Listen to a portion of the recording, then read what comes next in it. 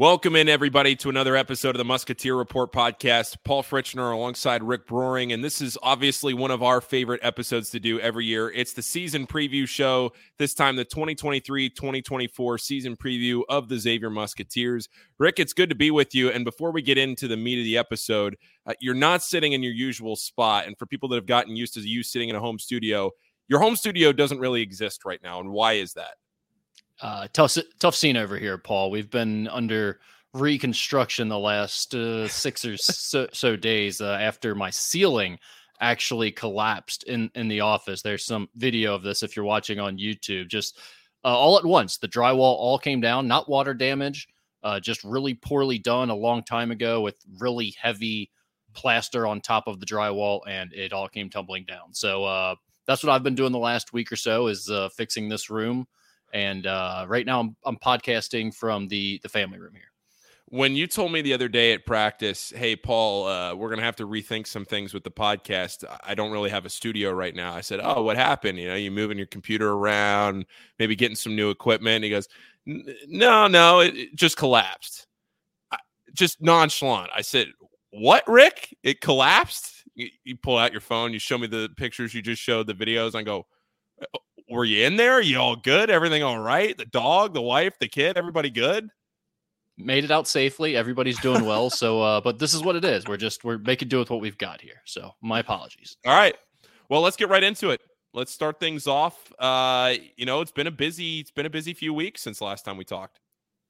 Yeah, Paul, we've got a lot of basketball to get to. Xavier stuff. We've got the scrimmages. We've got the Musketeer Tip-off event that used to be Musketeer Madness and will be Musketeer Madness again down the line. We haven't talked since any of that yet, and we've got a few weeks of preseason practices that we've been watching.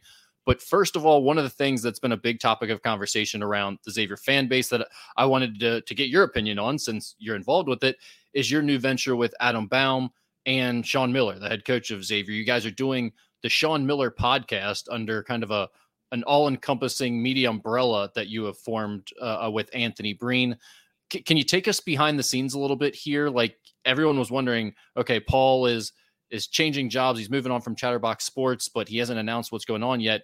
This was that something else. So over the last month or so, what have you kind of been doing as you've been going to practices and preparing all of this? Yeah, it's been a lot of fun. I've been working with Adam Baum every day since the middle of August. I was presented with this opportunity in early August, and this was obviously something that I've been working to. It kind of combined everything, like I said in that article with Shelby Dermer, who wrote that article introducing everything. This was an opportunity that combined everything I'd really ever worked for into one spot. And when I realized how much buy-in there was from Sean, and when I was able to talk with Sean and have an initial conversation and really get his thoughts and his ideas and what he presented to us about what he wanted to do with this, right? Anthony pitched him on this idea and said, hey, look, there are so many players and people in the media right now that have really taken control of what they want to put out there. They have their own voice. You look at players, you look at the Kelseys, Tom Brady, Pat Beverly, all these players, but you really don't see coaches doing things like this a lot. And coaches have their coaches shows that everybody listens to, the Sean Miller coaches show. We go to it every week, but you don't really have a podcast in this setting where it gives you this free form, blank canvas ability to talk about whatever you want to talk about, bring on whoever you want to talk to. And this was something that Sean really bought into. And I think that was the most encouraging and exciting thing for me was the initial first conversation that I had with him about this. Within 15 seconds, I could tell that he was fully bought into wanting to do this, that he was excited about being able to share some of his old stories, bring on friends, coaches, former players, everything like that. And from that point on, I realized kind of what I was getting myself into and how exciting this venture could be. Working with Adam has been great. Adam does have his day job that he works with Anthony on as well. And Anthony is a Xavier graduate, so everybody kind of has that tie-in and that buy-in. But over the last couple of months, it's really been getting it off the ground, trying to get ideas, trying to think of potential guests through the way, making sure we have all the equipment, all the background stuff that goes into logo design, templates, platforms, all those things. Then finally in the last 2 to 3 weeks, getting things off the ground. And the biggest thing for us is being able to be around, being at practice every day has allowed us to really interact with both Sean, the coaching staff, being there with you and Shelby and the four of us sitting there every day and getting to really be inside what this program has done now over the last few months. And now that we've recorded a couple of shows on the Sean Miller podcast, I think it's pretty clear what he wants to do with this and how he wants to go about this going forward. I think the biggest thing for people listening to this to understand is that it's not going to be like every Monday. It's not going to be every Tuesday. We don't have a set date right now. It's a little easier because you're in the off season, but once the season actually gets going, there might be a Tuesday night where they travel home and they get in at 2 a.m. in the morning. Maybe we had a show scheduled on Wednesday, but it's coming off a loss and you want to just reschedule, get in a better frame of mind. Maybe you do it on Thursday. Those kinds of things are where we want to be flexible. But we have a lot of guests. I'm not going to name drop any guests because we've already had some guests where we thought we were going to get people on and record early and then schedules didn't align. So I don't want to float any names out there right now and then let anybody down. But what I can say with pretty strong confidence is that the guest list of who Sean wants to get on is very strong. It'll be very cool to see this develop as the season goes on. I'm extremely excited to work with this. This is an opportunity where I don't know 100% yet, but I believe I'll be traveling to most, if not every game to kind of get some of those interviews, things like what you saw at Media Day. A lot of the coverage, like what I've done at the NCAA tournament over the last couple of seasons, whether it was going on the road with Villanova a couple of years ago or whether it was last year with Xavier, where you're getting those interviews, kind of getting that digital media, the content, that kind of side. So it is the podcast. There are more shows that will be added to that network down the line, both Xavier and non-Xavier related. This is a network that we are trying to build, the 1831 network. The Rebound Rundown will be a part of that. So that'll essentially stay the same. It'll be the same daily format as last year. But really to tie a bow on the Sean Miller podcast, first of all, to Rick, to you, I want to say thanks for sharing it on the message board, and to everybody that gave us feedback. We've been reading the feedback on the message board. We appreciate it, especially the topics that people are interested in. This is obviously a work in progress, and we want to cater to all of you that are listening to this. But I think in a bigger and broader sense, and this is the last thing I'll say about it, is it gives Sean the ability not just to build his own personal brand, but also to really build Xavier's brand from a national perspective, right? He can talk about his stories from previous coaching experiences or players or whoever it might be, and you're tapping into an audience, whether it be at Arizona or whether it be a team that he's played, whether it's the Pac-12, like he was talking about on last week's show or this week's show, I guess, with John Fanta. It allows you to get into so many different audiences and really build that brand beyond just himself. And it allows him to show his personality. I think that was the biggest thing one of the bigger things that you take away is from this week's show with John. I thought it was, kind of interesting when John is talking about getting him to lighten up and Sean is sitting there saying, oh, there you go with the stereotype again, never laughs, never smiles. And who would have ever thought that Sean Miller 5 or 6 years ago would be doing something like this? And now all of a sudden he is. And it's been cool to be a part of. I'm really appreciative of the support. And, like I said to you, Rick, for helping share it and help it grow. And hopefully as this continues to grow, people enjoy it and spread it around. And it is only up from here. I'm a little surprised that more coaches don't do this. And maybe you've probably done more research into this at the college level than I have, given that you just helped launch this business. But I can't think of really any prominent coaches that have a podcast like this, where it's, like you said, it's not a coach's show, where it's something where they're going into other topics, where they're kind of just talking about whatever they want, where they're having their own guests on. I know there have been different things at different times where, like, Coach K had a show on Sirius XM. I can think of a few things out there, but this would seem like a home run for most coaches, given that they have to be self-promoters. If you want to recruit, you have to be able to put your brand out there, promote your personality. And this seems like an awfully good opportunity to do exactly that and put out the message that you want, control the narrative 100% on your end and put that out there to recruits. I'm a little surprised that more coaches don't do this. And I do think this is a great opportunity for Sean to kind of break some of the stereotypes that he's had throughout his career, because it's shocking how good he is at this stuff, even though we've been told throughout his entire career that he hates doing media stuff.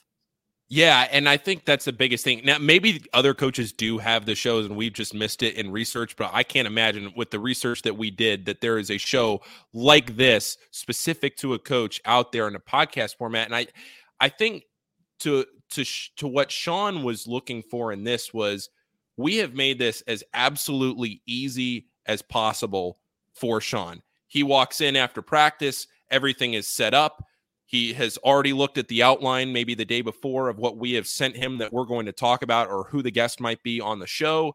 He looks at it. He says, hey, fellas, that looks good. He sits down. He records. He's done. This is a short, condensed project for him where, and that was my point when I came on, was this is a job that I have to do full time, and helping build this media network. Like I said, there's going to be more to it as far as the network goes than just this. But for right now, this is a massive undertaking to get this off the ground, because, for me, not only am I recording it with Adam and then with Sean, but, Adam is helping us script the episodes. Then I'm going in and editing all the video, running all the social media, clipping the videos, putting out the highlights, whatever it might be. So my point when I came on was, this needs to be a full-time thing. This can't be something where I'm splitting my attention one place or another, because the only way that Sean will agree to do this is if we make it as easily accessible for his time, especially during the season, as possible. And I think a lot of coaches, Rick, they look at a coach's show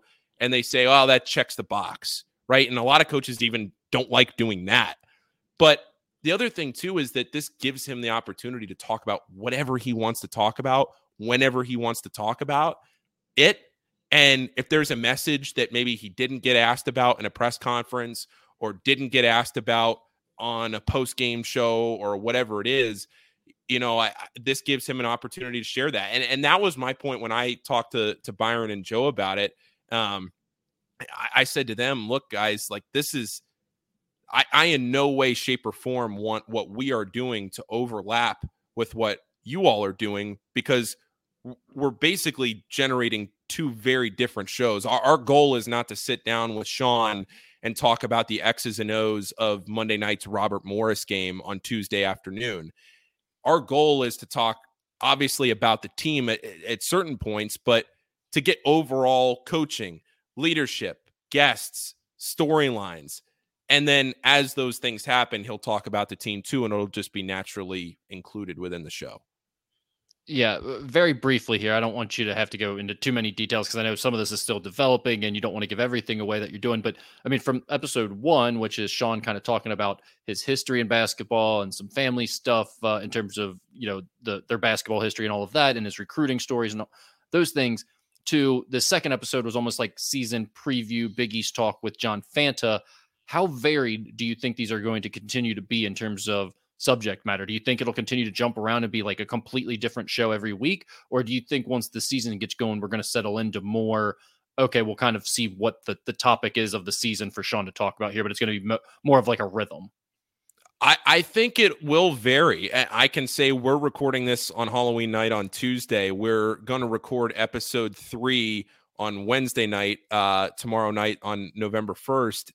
And I can tell you that if we end up pulling off what we pull off for tomorrow night's episode, I don't want to spoil it because it will be pretty cool. But if we pull it off, it will be completely different than the first 2 episodes. It'll be a totally different type of deal. It'll again, actually, tomorrow night's episode will be much more visual. It'll still be published on all the podcast platforms, but it'll mainly be tailored toward YouTube. And it was an idea that Sean came to us after practice the other day, and he said, hey, Paul, Adam, can you guys make this happen? I want to do this on Wednesday afternoon. And we said, sure.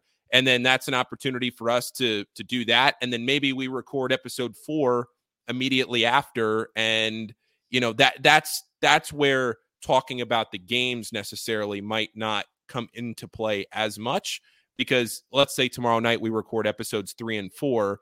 Episode 3 could look entirely different than episode 4. But when you save them to publish 2 weeks out, episode 4, which we record tomorrow night, might not get published for 14 days, which would be leading into the second week of the season before the Purdue game. So those, and who knows, he might not have the time tomorrow night. And that's our flexibility. And that goes back again to me doing this full time, where he might say, like the Fanta episode, for instance, we recorded episode 1 the day before. And as we finished recording, we thought we were going to record episode 2. And he said, actually, you know what, fellas, Fanta's in tomorrow. Why don't we all just sit down and do episode 2 tomorrow night? And we said, well, sure, let's do it. That'd be a lot of fun. And it worked out great. So to answer your question, I think as we get into the cadence and the rhythm of the season, you'll be able to experience maybe more rhythm. But as guests come on or as other people come in, I think it will vary. And I think but I think the way that it varies will be very cool for people to watch and to listen to. All right. Well, that was 15 minutes on the Sean Miller podcast. So let's talk some hoops. Yeah, let's do it. Musketeer Tip-off has happened since the last time we talked. Rick, between Musketeer Tip-off, the Notre Dame scrimmage, which everybody has heard about, and the Kent State scrimmage, which I don't even know if you have heard about, what can we take away from all three of those? That's a good question. I think go. The biggest thing that would stand out, I think, is the way that the offense has still put up points. I think that's the number one thing that jumped out to me. Now you can talk about the fact that they lost to a Notre Dame team that's supposed to be really bad, and that obviously will jump out at a lot of people. I don't care too much about exhibition scores, especially based on last year when we saw them get smacked around by Vanderbilt. I am more interested in the fact that they are putting up 84 points in a game where they're turning the ball over nearly 20 times and not getting a lot of 3-point shooting outside of Trey Green. And I think that's what really stands out, is just they're playing at a really fast pace again this year. And it seems like they're not having much trouble generating offense, despite all the guys that they lost, all the new pieces, all the moving parts coming into this season. I think that's like the number one, sort of from the positive side, the biggest takeaway I've had. There are certainly a lot of personnel things that we can go into. And then there are some more negative things that I think we can talk about. Number one being the fact that they scored 84 points against Notre Dame in a secret scrimmage and somehow lost the scrimmage to another team Notre Dame team that's not supposed to be very good. So if you're expecting this defense to be a lot better, I'm not saying it won't, but that score certainly wouldn't indicate that it's up to speed just yet. I think that's probably on the negative side of things. It would probably be the fact that there's not a lot of 3-point shooting right now, and the fact that Quincy Oliveri hasn't been making shots in these live action segments, whether it be the blue-white game or the close scrimmages, gives you a little bit of concern about how will this team get it done from the perimeter early on in the season. And also the defense. I mean, it just really hasn't been too impressive, when I think a lot of people are coming into this year thinking, okay, last year the defense struggled a lot, but the offense was really good. This year, they'll probably rely a bit more on the defensive side so far. And again, it's very, very limited sample size we're talking about. And a lot of it we haven't even seen with our own eyes. It doesn't seem like the defense has been as good as you might think. Yeah, I would agree. And when you think back to last year's team, you think about a team that a lot of times could go out and just outscore other teams. This team is very talented offensively, but I don't think they're going to be able to rely on just being able to outscore some of these top teams the way they did last year if they can't at least get something out of the defensive side of the ball. And right now, it has been very much a work in progress. A lot of it, to me, has been about communication. I feel like that's something that we've heard the staff talk a lot about, is just trying to get these guys to communicate, to adjust defensively, to rotate, to do all those little things that a new group that hasn't played together might not recognize and might not necessarily do at the peak ability yet. Yeah, well, I think when you talk about any college basketball team early in the season, communication is going to be a big key. None of them talk enough, especially defensively. When you're talking about a team that brought in 10 new players, 3 of them have a legitimate language barrier to deal with. They're from other countries, and they speak English to varying degrees, certainly. But I mean, there is legit communication issues that I think this team has had to get through, and it probably slowed their progress, especially early. I felt like the first 2 weeks of preseason practices, there was a different pace to it all than there has been the last week or so, as they've started to catch on to more things. And I think the communication and the language that they're speaking now, the language of basketball, they've all kind of gotten on the same page with, it seems. And I think that has sped up their development over the last however many days, 14 maybe, call it. But prior to that, I do think that was an even bigger concern than it is now as we get closer to the start of the season. When you think back to Musketeer Tip-off and Quincy Oliveri not exactly having the best night, how much stock do you put in his poor shooting performances over the first couple of weeks of inter-squad / exhibition play? Yeah, and I mean, you go from the blue-white game, which obviously he shot a ton of shots, didn't make many of them, to the Notre Dame scrimmage, which we know he really didn't shoot a lot of shots at all. And we don't know what the numbers were in the Kent State scrimmage, but I was told that he didn't perform very well in that game either. I wouldn't be too worried yet about Quincy Oliveri or anything like that. He's a big-time shooter. He made a ton of threes at Rice, set the school's all-time record for three-pointers made. And throughout a lot of preseason practice, he's been one of the leading scorers in practices and live action segments when they've had inter-squad scrimmages at different times. He has put up points. He's made shots. So it's not so much for me about Quincy Oliveri right now and him not getting it done or whether you should be concerned.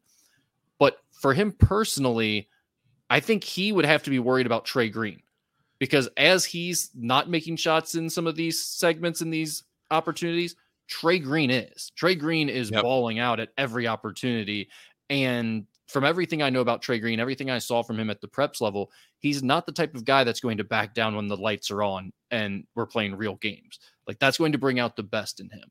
So if it doesn't bring out the best in Quincy Oliveri right away, I would be a little bit concerned that he may lose some of his role and potentially even what I had him as a lock to start probably 2 weeks ago. And I still think he is probably your starter at the shooting guard position.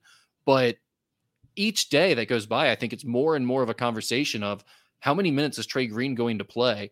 And at some point, is he going to be so good that you have to put him in the starting rotation? Now, these are all preseason thoughts.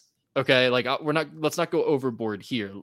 Last year around this time, Kiki Tandy was in the starting lineup. Now, I questioned that personally. I didn't think that was necessarily going to last, but you never know for sure this time of year. So let's not get too carried away. Maybe we'll get 3 games into this thing and it'll be like, Trey Green at 5'10" or smaller, whatever he is, that size is really making a difference. But so far to this point, what we've seen in preseason practices, what we saw in the blue-white scrimmage, and what we've seen from the numbers in the close scrimmages, Trey Green is not having any difficulty with size at this level.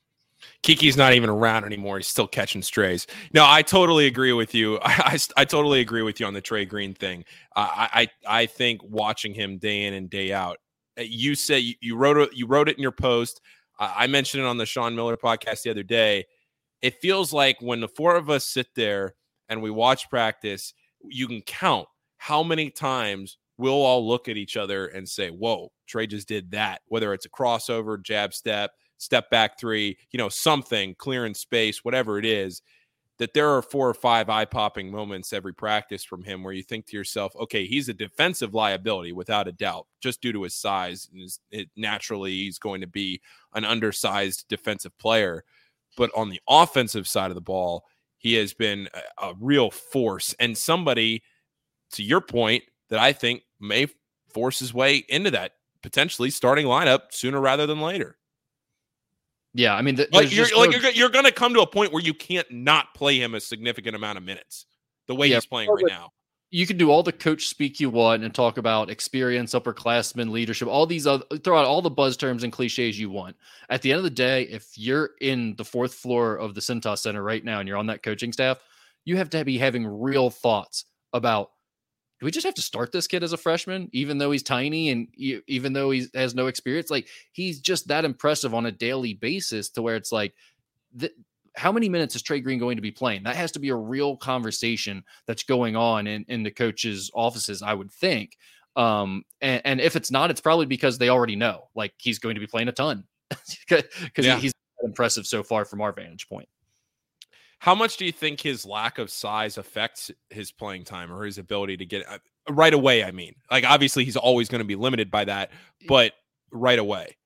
I mean, that was my biggest concern coming in because we've seen these guys before where they are dynamos and they score 35 a game in the EYBL or whatever. And Trey Green didn't quite do that, but he was definitely the best shooter, I think, in the country at the prep school level. And then they get to college and it's like, well, 5'8", 5'9", 5'10". It's just different in college when point guards are sometimes 6'4" or 6'5". Sometimes point guards look like Desmond Claude. And especially in the Big East, when you look at some of the point guards you're going to be going against this year, there are some big physical guys. And so that was my biggest concern, is how much is that going to impact him? Can he still do the same things? And to this point, I mean, he looks almost like the exact same player. There's really nothing that's been limited because he's so quick. He has such a great feel and pace to him. He can shoot from the outside. He has the athleticism to get to the rim and finish, even despite his lack of size. Yeah, I mean, he's just been really good, Paul. And that was my biggest concern, was how much would the size impact him? But to this point, I don't really see it being a big problem, especially on the offensive end. Defensively, like you said, it's always going to be an issue to some extent, but he's very competitive too. So it's really not as big of a problem as you might think. So we talked a little bit about the starting lineup. What would your starting lineup be right now? And has that changed since practice started? It has changed for me, definitely. Right now, I would be going with Davion McKnight at the point guard. I would still go Quincy Oliveri at the shooting guard position. But again, I mean, Trey Green could be playing the starter minutes coming off the bench, in my opinion. But my guess is Quincy will still get that starting opportunity because he has so much experience here. And this is his only year at Xavier. Then at the 3, it's going to be Desmond Claude for me. And at the 4, this is where I've changed my mind over the last few weeks, and especially when we've seen the blue-white scrimmage and the numbers from the Notre Dame scrimmage where he played the 3rd most minutes on the team. Lazar Djokovic is going to be my starter at the forward spot, the freshman, which may be a little bit of a surprise. A few weeks ago, I would have definitely said Gitas Namiksha, but the freshman has more upside and more talent. And I don't think the gap between what they're giving you right now in terms of a consistency basis is that different. And I think Lazar has kind of played his way into that starter role. And then at the 5 position, I think it's Abu Usman. So the North Texas transfer, he's kind of been the expected starter from day one since he arrived here. And I don't think we've seen anything that would change that. Yeah, I agree. I would probably go with the same starting 5. If it was me personally, the way they're playing right now, I'd have a hard time not starting Trey the way he is playing right now. But with that experience, the being brought in, like you said, all that reasoning, it's probably going to be Quincy. And I think Gitas not getting that nod at the 4 is something that has developed over the last 2 or 3 weeks, because when we're sitting there 2.5, 3 weeks ago, probably around that week of the blue-white scrimmage, you're sitting there thinking to yourself, this could be a program-changing type player, or at least that's what we're being told. That's what we've heard, and we just really hadn't seen him a whole lot, at least to that point. Well, I think the message at that time was more, he looks like the best player, one of the best players on the team. Like, it was always Desmond Claude was kind of the best player. Yeah. But yeah, I think that, I don't know that it was so much that he was like going to be program changing as it was that he could be one of the best players on this team after the first week or 2 of practice, I think is what we were hearing a lot of. Well, yeah. And I don't know that it's necessarily changed, I guess. It just feels like it's evolved. It's really hard to get a read on what this coaching staff thinks of him, because it feels like one day, I don't know. What's your read on it? Here's my thought, and you tell me if you think this is inaccurate. My thought was, because of his motor, and I think Kashi Enze, the freshman, is in the same boat, because they play hard consistently. And in Kashi's case, he has the athleticism to go with it. Gitas doesn't quite have that. But they just bring it. They're hard-nosed. They're tough. And every possession, they're solid. Early on, as other guys were thinking more, trying to figure out the system, trying to get settled in, those guys stood out, because it was just like every possession, they seemed like they were around the play. They were around the action. They were getting the loose ball. They were grabbing the rebound. They were finishing tough inside, drawing a foul. Now, as the other guys have started to figure it out, and when we say other guys, we're talking, I mean, quite honestly, at those 2 positions, we're talking about Lazar Djokovic and Sasha Siani probably are the 2 main guys here. Both of them are freshmen. Both of them are international guys. I think at first they were much more inconsistent because they just really didn't know what they were doing at all. And because of that, it made Gitas and Kashi look more impressive. Now, as those two guys, they have a little bit more higher upside, a little bit more talented. As they've started to figure it out and they're more comfortable, there's not as much thinking going on. They're playing faster. They're making more plays on a consistent basis. And that's where you start doing the math of like, okay, yeah, Gitas, I can count on him every play. But man, Lazar, I can count on him about 85% of the time now. And when he does make a play, it's more impressive. He can go make more plays on his own because of his upside and the tools that he has to work with. I think those things are starting to factor in a little bit with he and Sasha Siani. And that's why maybe you've seen both of them kind of rise up a little bit in the depth chart. I'm really interested to see how Lazar translates and adjusts to the Division I college game. I think I don't want to say he's in for a rude awakening, but I think that there are elements sometimes when I watch him where I think to myself, that Purdue game or that Houston game are going to be very eye-opening experiences for him. And I'm very, very interested to see how his like tenacity grows as they get closer toward conference play. When you think about these big time games, these All-American type players that they're going to play against, and then the crosstown shootout, which for better or for worse, he doesn't really know any different because he's never even heard of, anything going on with the crosstown shootout before he shows up 2 months ago. So from that perspective, I don't know if that's a good thing or a bad thing, but it is what it is. I'm just very interested to see kind of like emotionally how he evolves as this season kind of gets going. Well, and the physicality is just the biggest thing for me. I mean, he has all the physical tools, the length, the athleticism. He's like the tallest player on the team at 6'10"-ish. I am just curious when he's getting pushed around and guys are being physical in a different way than they are in other parts. Like you see basketball played in different ways, and we talk about physicality, but there's just different subtleties that I think to the American game that maybe you don't see in Europe as much. And all different parts of Europe can be different as well. But that's what I'm most interested to see is like, how does he handle the Big East physicality inside when guys are pushed on him? Because he's not super thin at this point, but he's leaner, I would say. And I think I don't think he's the strongest guy or necessarily the toughest guy just yet inside. So I think that's where teams will probably try to test him more when he goes down low. But he also is a player with enough skill that he can kind of take outside and play on the perimeter and make some shots out there. So he's got a ton to work with. And I think he's going to be a really good player. But I'm with you in that I do want to see how some of it translates because he's getting so much hype from the national guys that come in. You had Rothstein come in, you had Fanta come in. I'm sure Goodman's probably said something or will say something about him too. They all are gravitating towards him and hyping him up. And to me, I think I would be hyping up Trey Green a little bit more and being like, Lazar has the long-term upside for certain. And maybe he'll be able to produce right away, but I think we need to see it a little bit more from him. Yeah, I fully agree. Fully agree. Anything else on the starting lineup or anything else on any of that? No, if you want to go a little bit deeper into the rotation, I think we kind of hit on one of the other developing stories, which is that backup center spot. It's like, Kachienze, I thought was right there, maybe in the conversation to start a few weeks ago.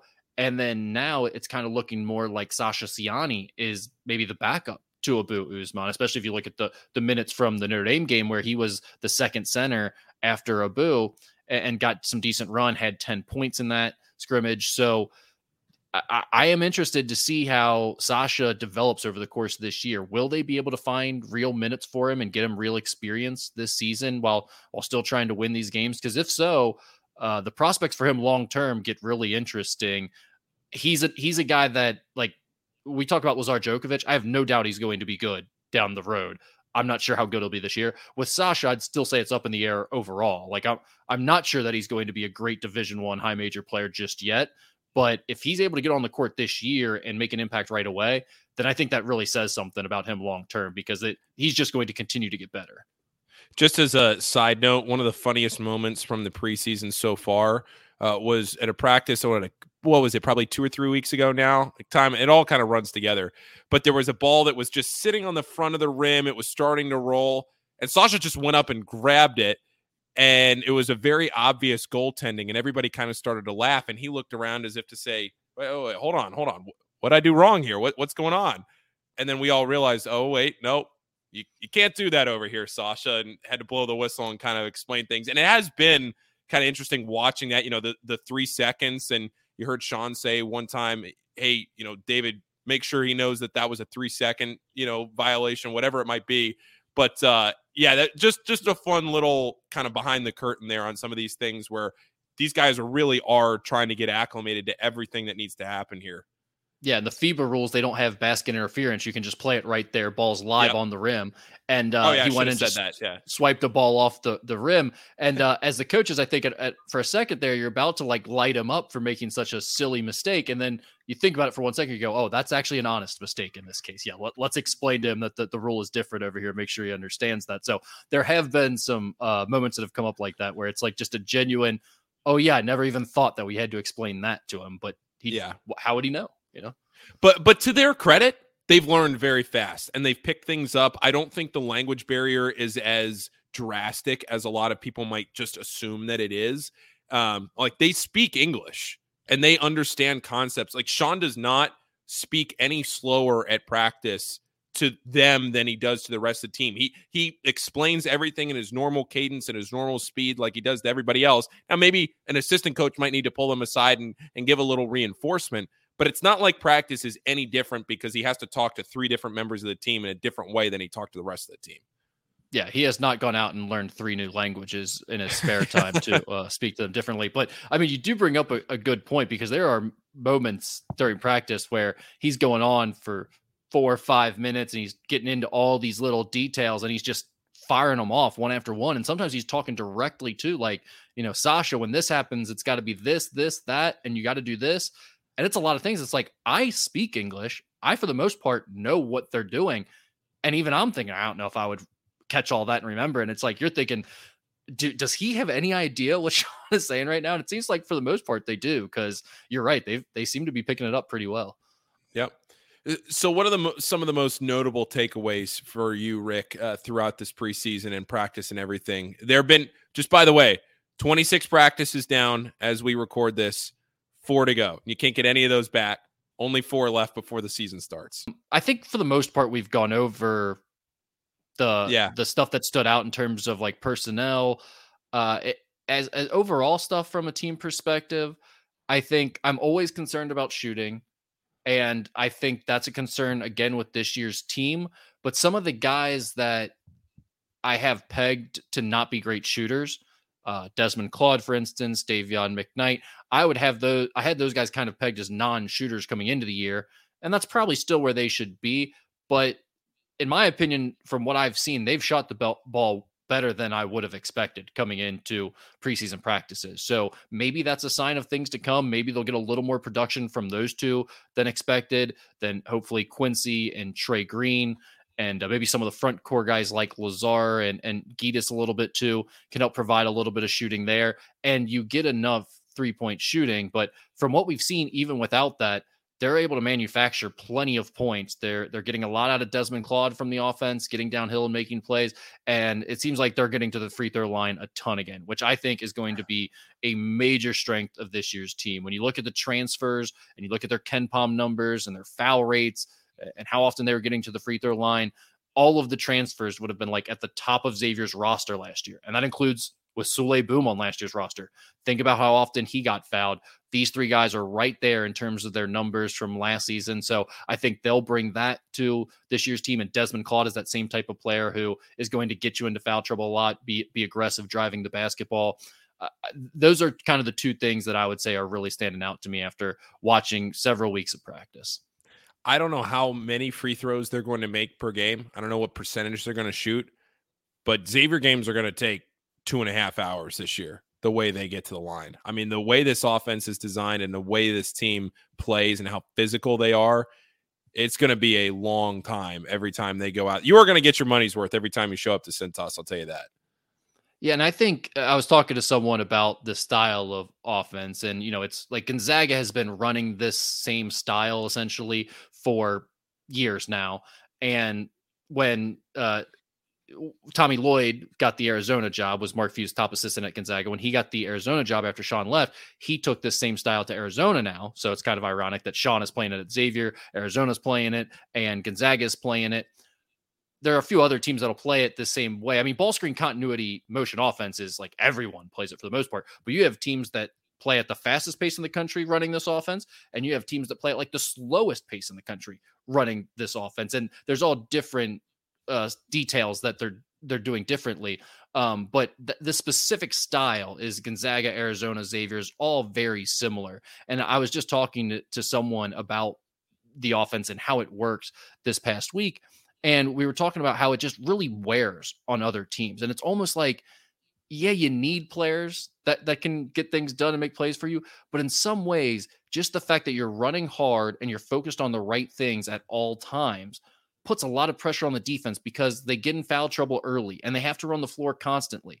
And they're constantly playing transition defense. And if you think about those three things, like, if a team is in foul trouble, it forces them to play differently. They might not be able to leave a big man on the floor as many minutes as they wanted to. They might have to go into the rotation deeper than they wanted to. If you keep them running all game and they're not used to it, they might not be as well conditioned as you are. They might be a little bit more winded. And if you are constantly putting them in transition defense, well, there isn't a team in the country that's good at transition defense. That's just like where everyone screws up, is because they're in transition too often. So if you can do that and be really good at it consistently, it just wears on you over the course of a game. And I think that's what you've seen Xavier do really well going back to last year. And I think you're going to see it again with this team. Even though they might not be as skilled or as high IQ as last year's team was at times, I think they're still going to be able to put up points because of the style of offense that Sean Miller has brought and just the cumulative effect that it has on teams over the course of a game.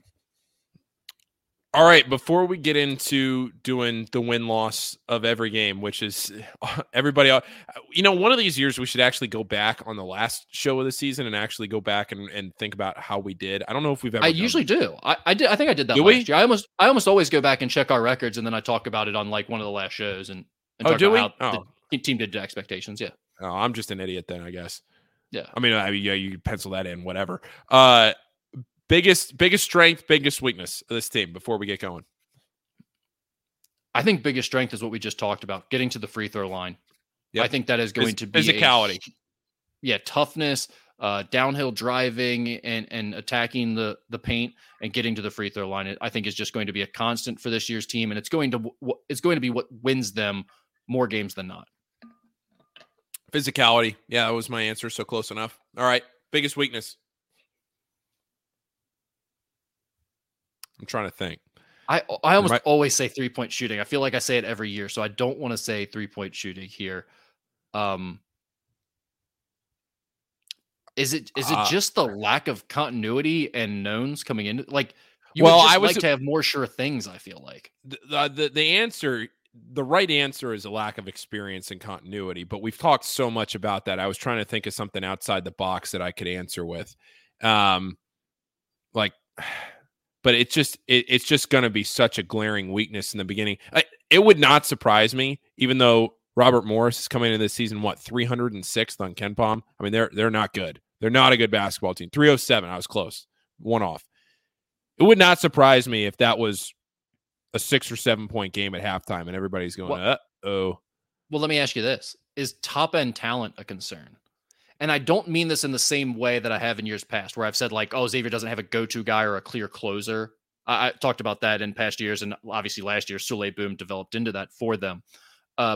This year, Desmond Claude, I think, is that guy. I don't think they really have to worry about who their go-to star is or who the late-game situation guy is. But when you look at this team and you think about, okay, Desmond Claude is really talented and hopefully be really good, but some of the other guys that were just brought in, I mean, they're all Conference USA type guys.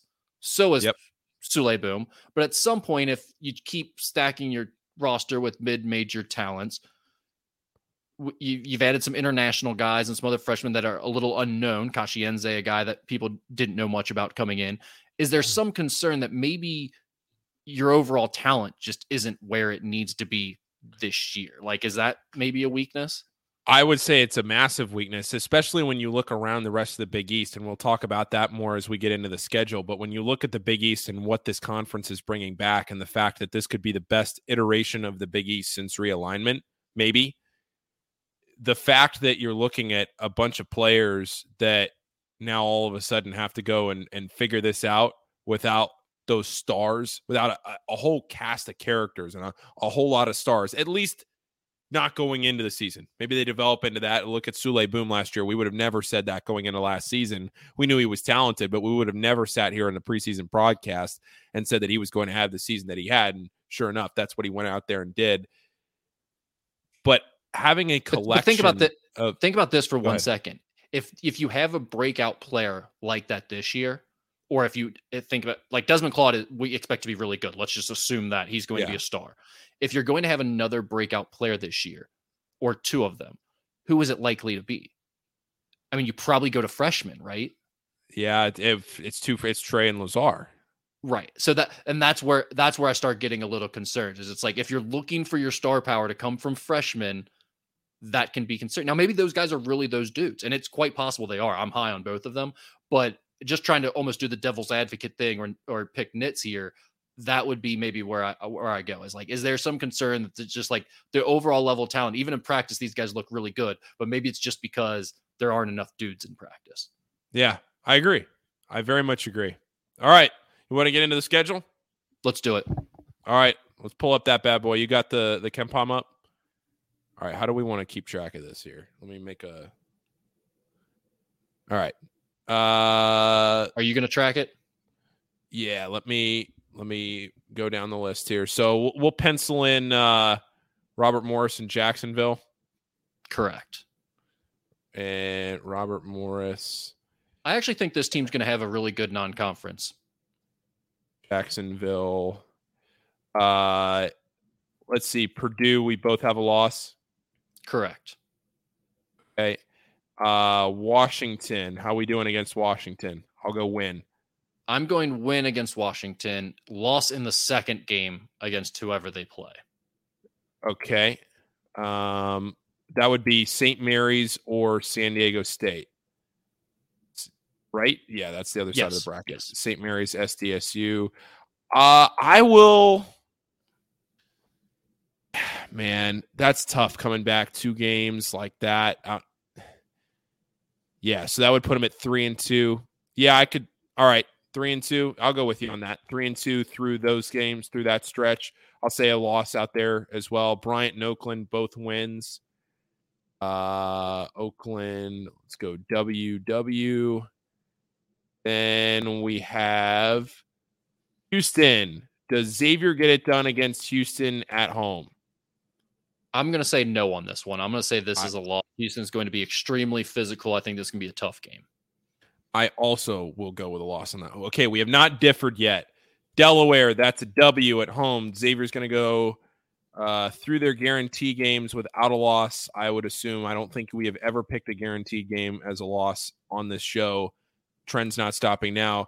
Does Xavier win the shootout at the Cintas Center on December 9th? Count it. Yes, sir.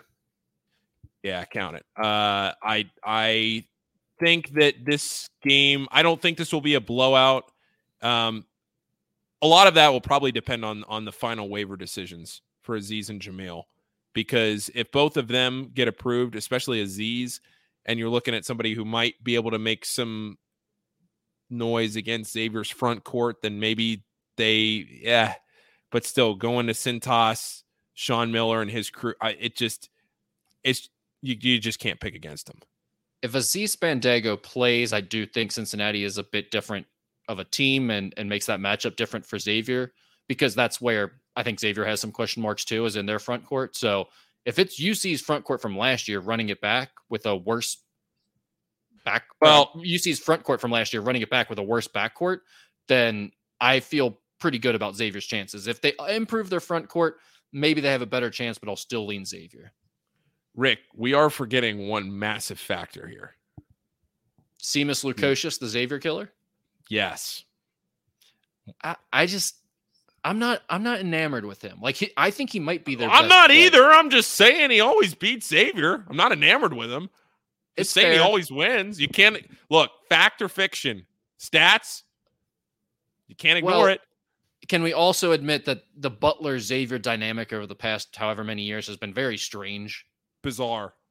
Yeah, I just think leaving the Butler jersey behind will maybe change that whole dynamic. Well, yeah, I'm just putting it out. I'm just floating it That's out. Fair. There. It's fair. All right. It's a legit point. Winthrop. That's a W. Win. Yes. Okay. All right. Let's get in the wait. Let me recap the non-conference. That's 1, 2, 3, 4, 5, 6, 7, 8, and 3 in the non-conference. We did not disagree on any game. Houston 8-3 with a chance to go 9-2. I think if you win that other neutral site game, I agree. Which I think is possible. You know what? I will say it would not shock me if they messed around and won that Houston game. It's possible. I mean, maybe 10-1, maybe 10-1's in play. If they won the Purdue game, I'd be like on the floor. That would be that'd be shocking. That would be a shocking win on the road for this group.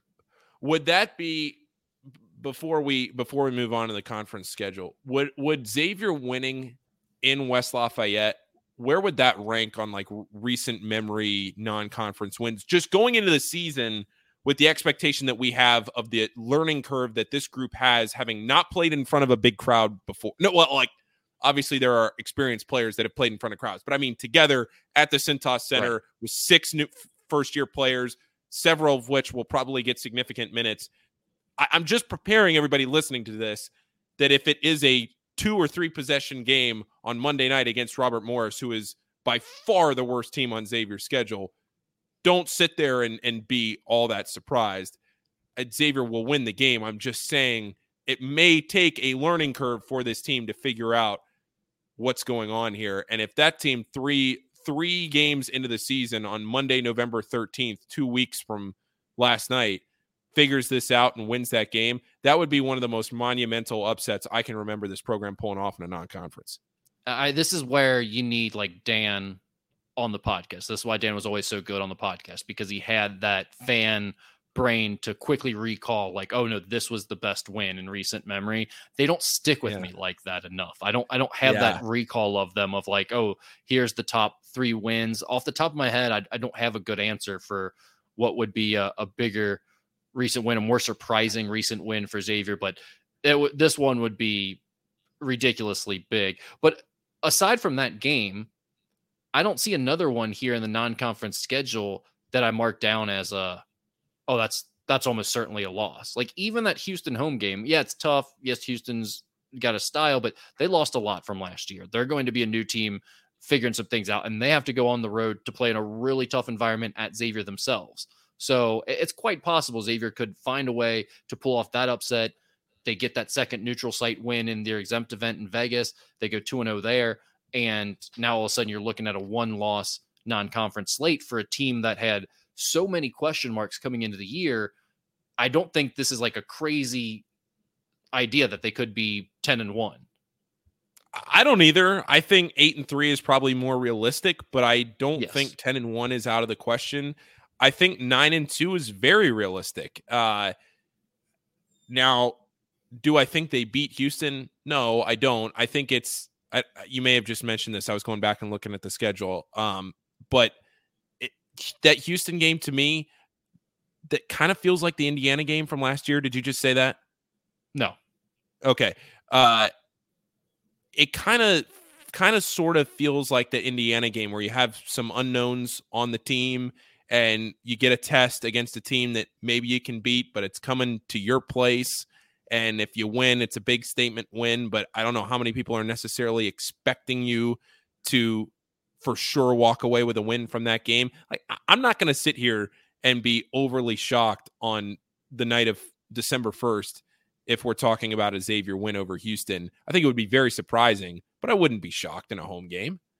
No, not at all. That's my point exactly. I mean, saying that they could be 10-1 isn't some crazy pie in the sky, blue colored glasses fan theory. It's I mean, you could see it happening fairly legitimately, and for this team to end up in that type of situation, it would be really impressive. And it makes me feel like the schedule sets up pretty well for them in terms of the non-conference stretch.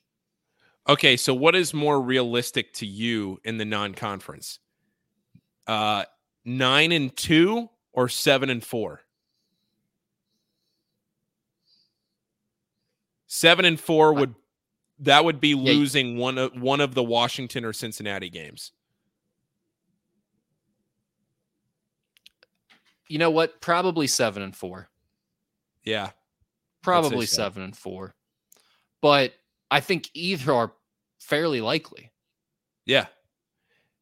But then as you get into conference play, that's where you have to start thinking about stacking up wins for an NCAA tournament resume too. You got to get something here. You got to get a couple.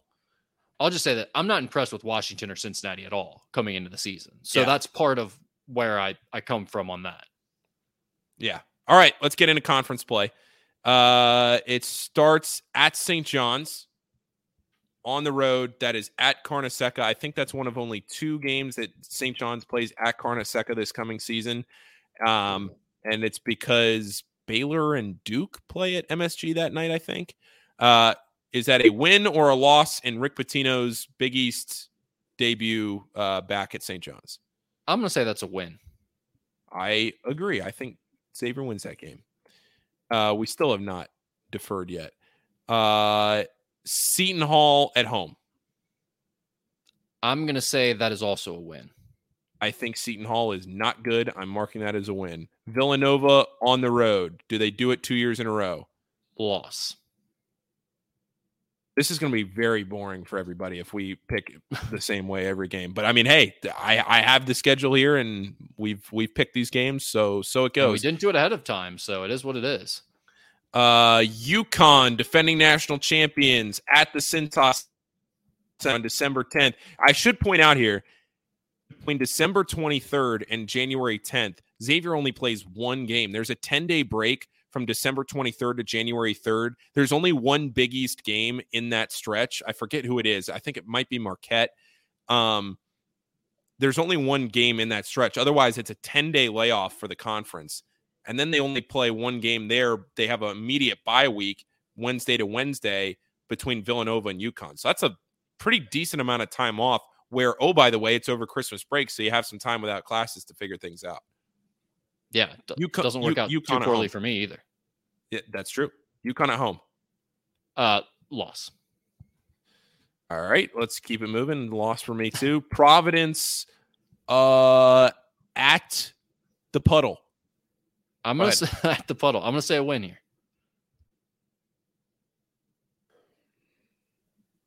What is Providence going to be this year? Everybody's super high on them.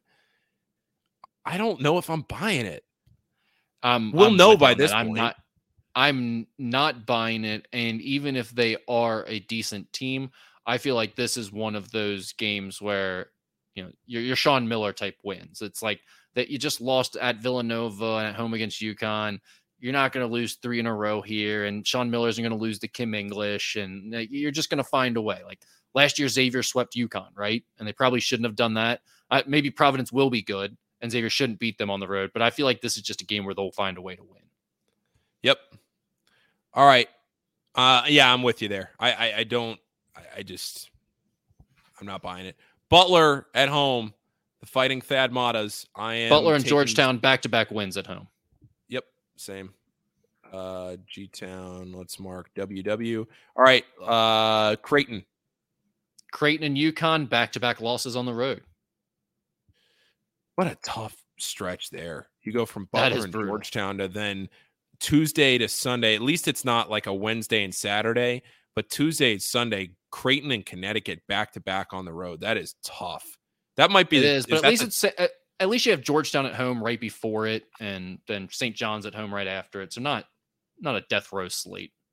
Yeah, I am also going to go back-to-back L's there. So we are now, whatever that is, we are still on the same page. St. John's at home. Rick Pitino visits the Cintas Center on January 31st.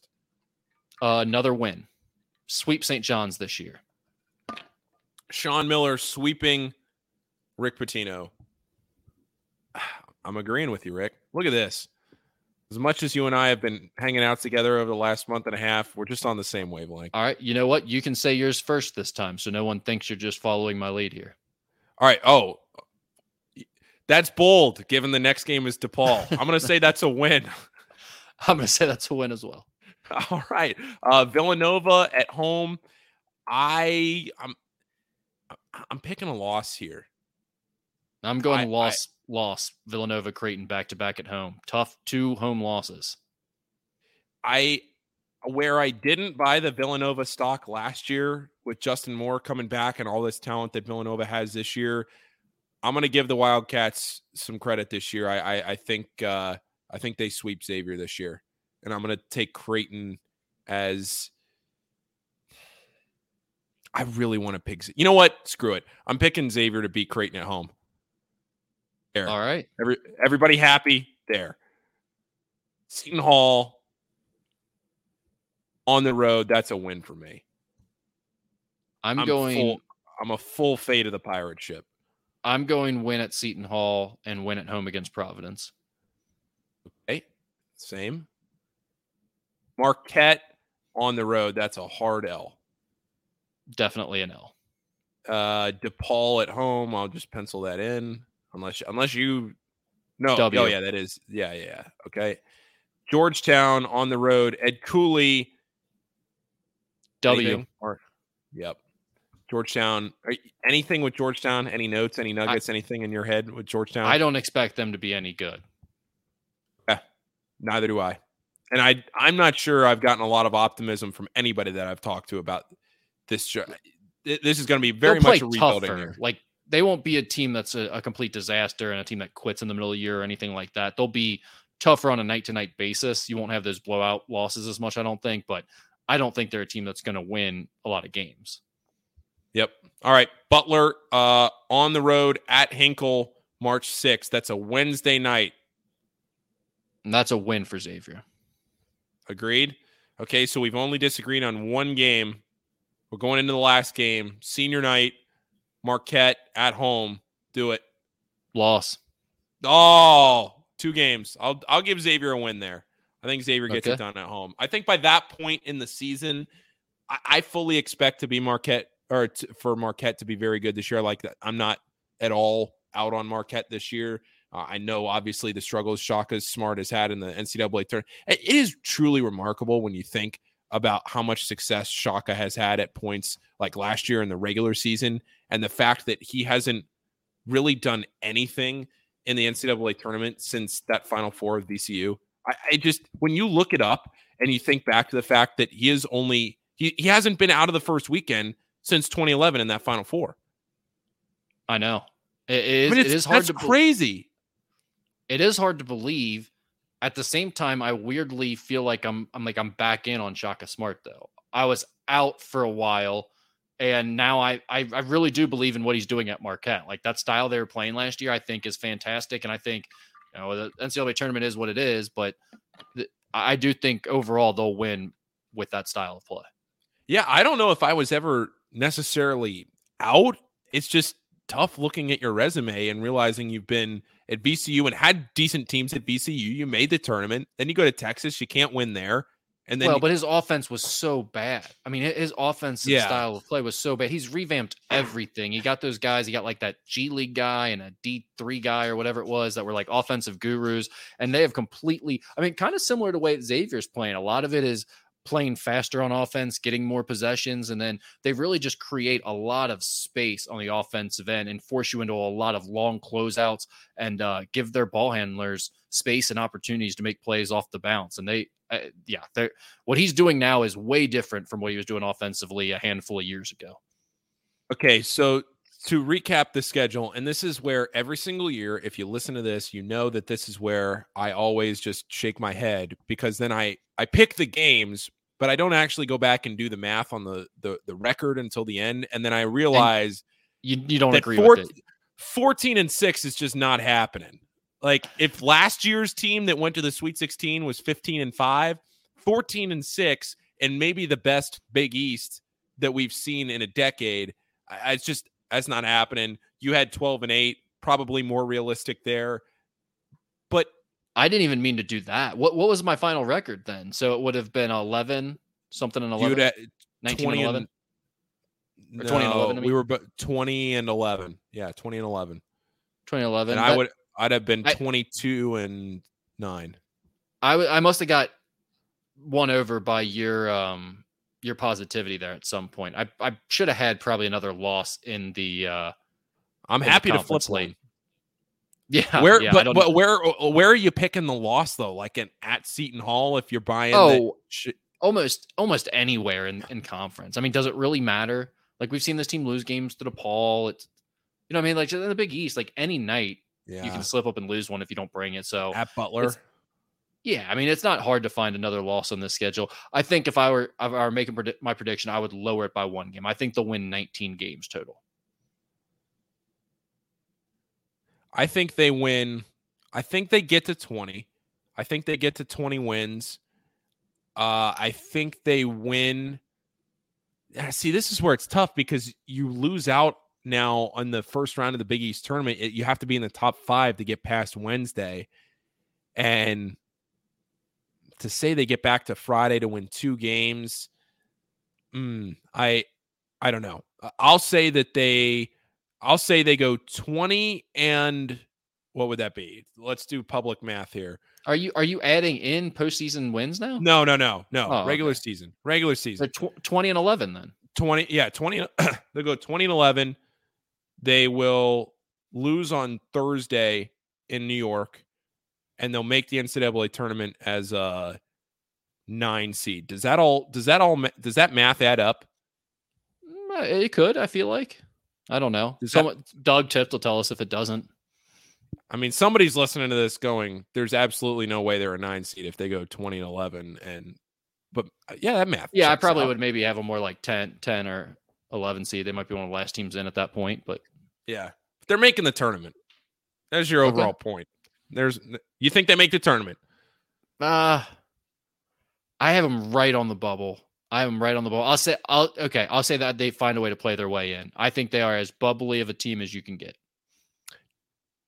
Do they make it past Dayton? I guess is my question. The play-in games? Dayton, they hang the banner if they go to Dayton, but do they get past Dayton? I think they make it past the play-in games. I don't think they'll be one of the play-in games. Yeah. Okay. I agree. Same here. Anything around the Big East to wrap this up? Any thoughts on the Big East? Obviously, there's a lot of top-end talent in this conference. You look at UConn, Marquette, Creighton, Villanova. There is a very right there. That's my question. You mentioned Villanova last. Is Villanova?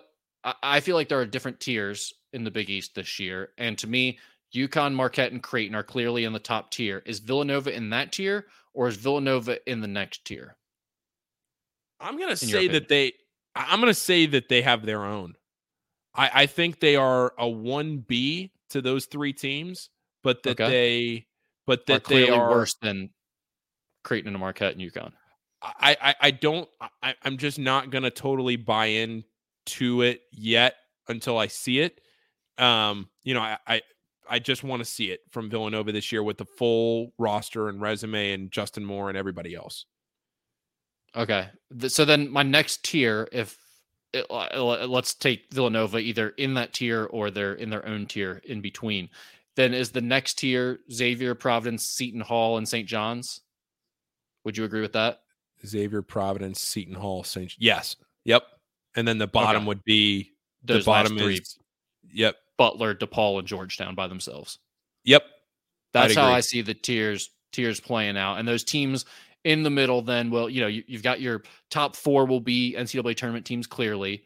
And then those next 4 will determine how many teams the conference gets in. It's like if 3 of those 4 teams can have incredible non-conference runs and handle their business in conference enough, then I think it's possible you could see 7 teams get in this year from the Big East.